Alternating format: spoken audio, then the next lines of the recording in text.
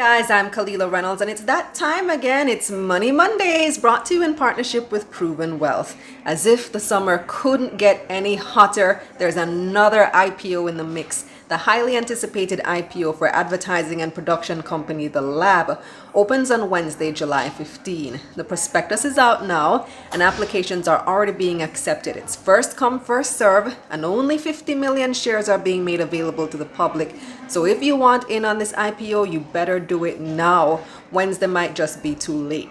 Now, you guys will remember that I interviewed the Lab's CEO Kimala Bennett and Chief Strategist Randy Rowe about a month ago. And they were telling me all about their vision for the company. You can check out that interview on the Money Mondays playlist on my YouTube channel or on IGTV. So there are lots of details in the prospectus that Kimala and Randy weren't privy to share with me back then for legal reasons. Let's start with the details of the offer. They're selling 20% of the company for $189 million, or about 1.4 million US. They've priced it at $1 a share, so they're selling 189 million shares. $1 seems to be the magic number these days, huh? But here's the catch. Only 50 million of the shares are being made available to the public. That's about 5% of the company. The other 139 million shares, they're all reserved. 50 million for lead broker NCB Capital Markets, 85 million for key partners, 2 million for industry partners, and 1.6 million for employees. So there's very limited space for public participation. If you think about it, all they really need is 50 people with $1 million or 500 people with $100,000. For a company like this, I see this IPO being fully subscribed very quickly, and you'll understand why when I break down the financials in just a few. But first, let me tell you some more about the company, who they are, and what they do. By the way, the Lab, LAB, is actually an acronym for the company's official name, the Limners and Bards Limited. A limner is a painter, and a bard is like a performance poet. Think Shakespeare, old-time spoken word. So these are creative people. The prospectus describes the company as a multiple award-winning advertising agency and production company. They've been around since 2009, and they now have 24 full-time employees, plus about 100 contracted workers and freelancers. Their client list is pretty impressive. Grace Kennedy, Digicel, JPS, NCB, and many others. You definitely recognize their work on TV, the Fleury Mackerel campaign for Grace Kennedy, NCB Capital Quest, among others. They've also been involved in several international productions shot in Jamaica, such as Rihanna's Man Down music video and Nick Cannon's feature film, King of the Dance Hall. So a very wide repertoire. Now, let's talk money, and this is where it gets impressive. They've grown this company from $3 million in net profit in 2013 to $62 million last year. That's in just 5 years. Keep in mind, last year's $62 million net profit is after tax. They paid $14 million in taxes last year. Once they list on the junior market, they'll be eligible to pay no corporate income tax for the first 5 years. If you look at their charts, you'll see consistent and significant growth, except in 2017 when they made a $3 million loss. But that year was an exception. According to the prospectus, they had lower revenues and higher administrative costs that year due to a strategic reorganization of the team. But they say these benefits of these changes are evident in the performance the following year, when net profit soared from about $22 million in 2016 to $62 million in 2018. In terms of liabilities, they have a $41 million mortgage for their current location at Blaze Industrial Park, where CVM is, and a $9 million car loan.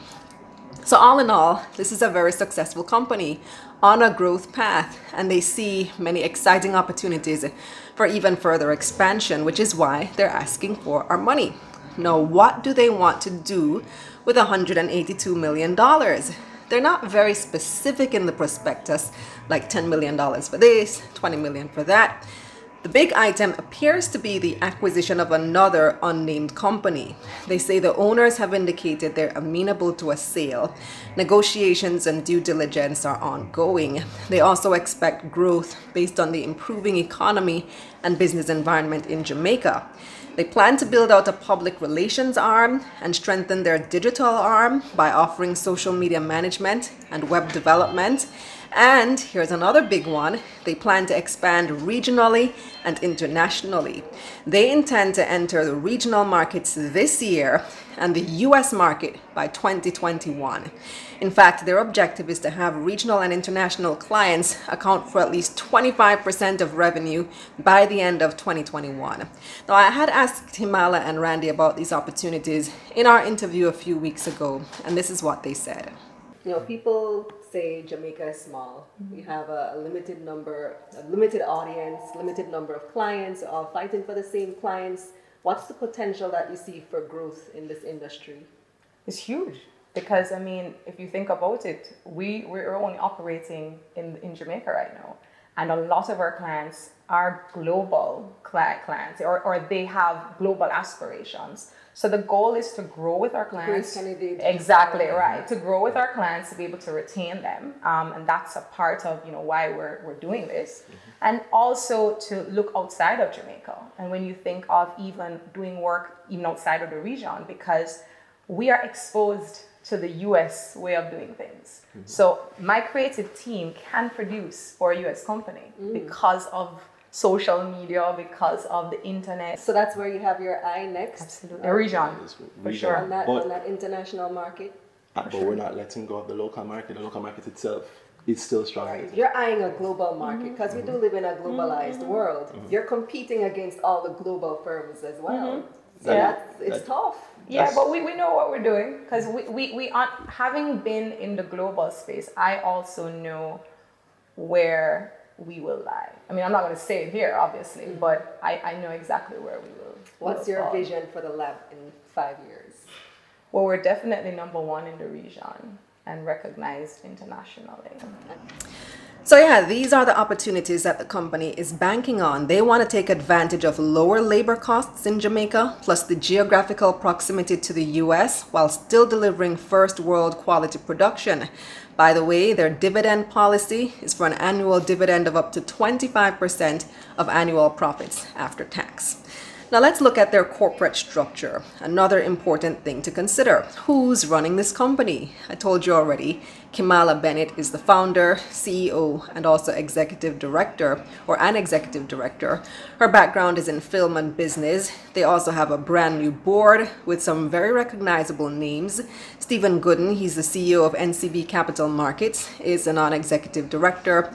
Businessman Douglas Lindo is on the board. Attorney Rochelle Cameron, veteran filmmaker Maxine Walters, musician Michael Bennett, and general manager Tashara Lee Johnson. So a good mix of business, legal, and creative people.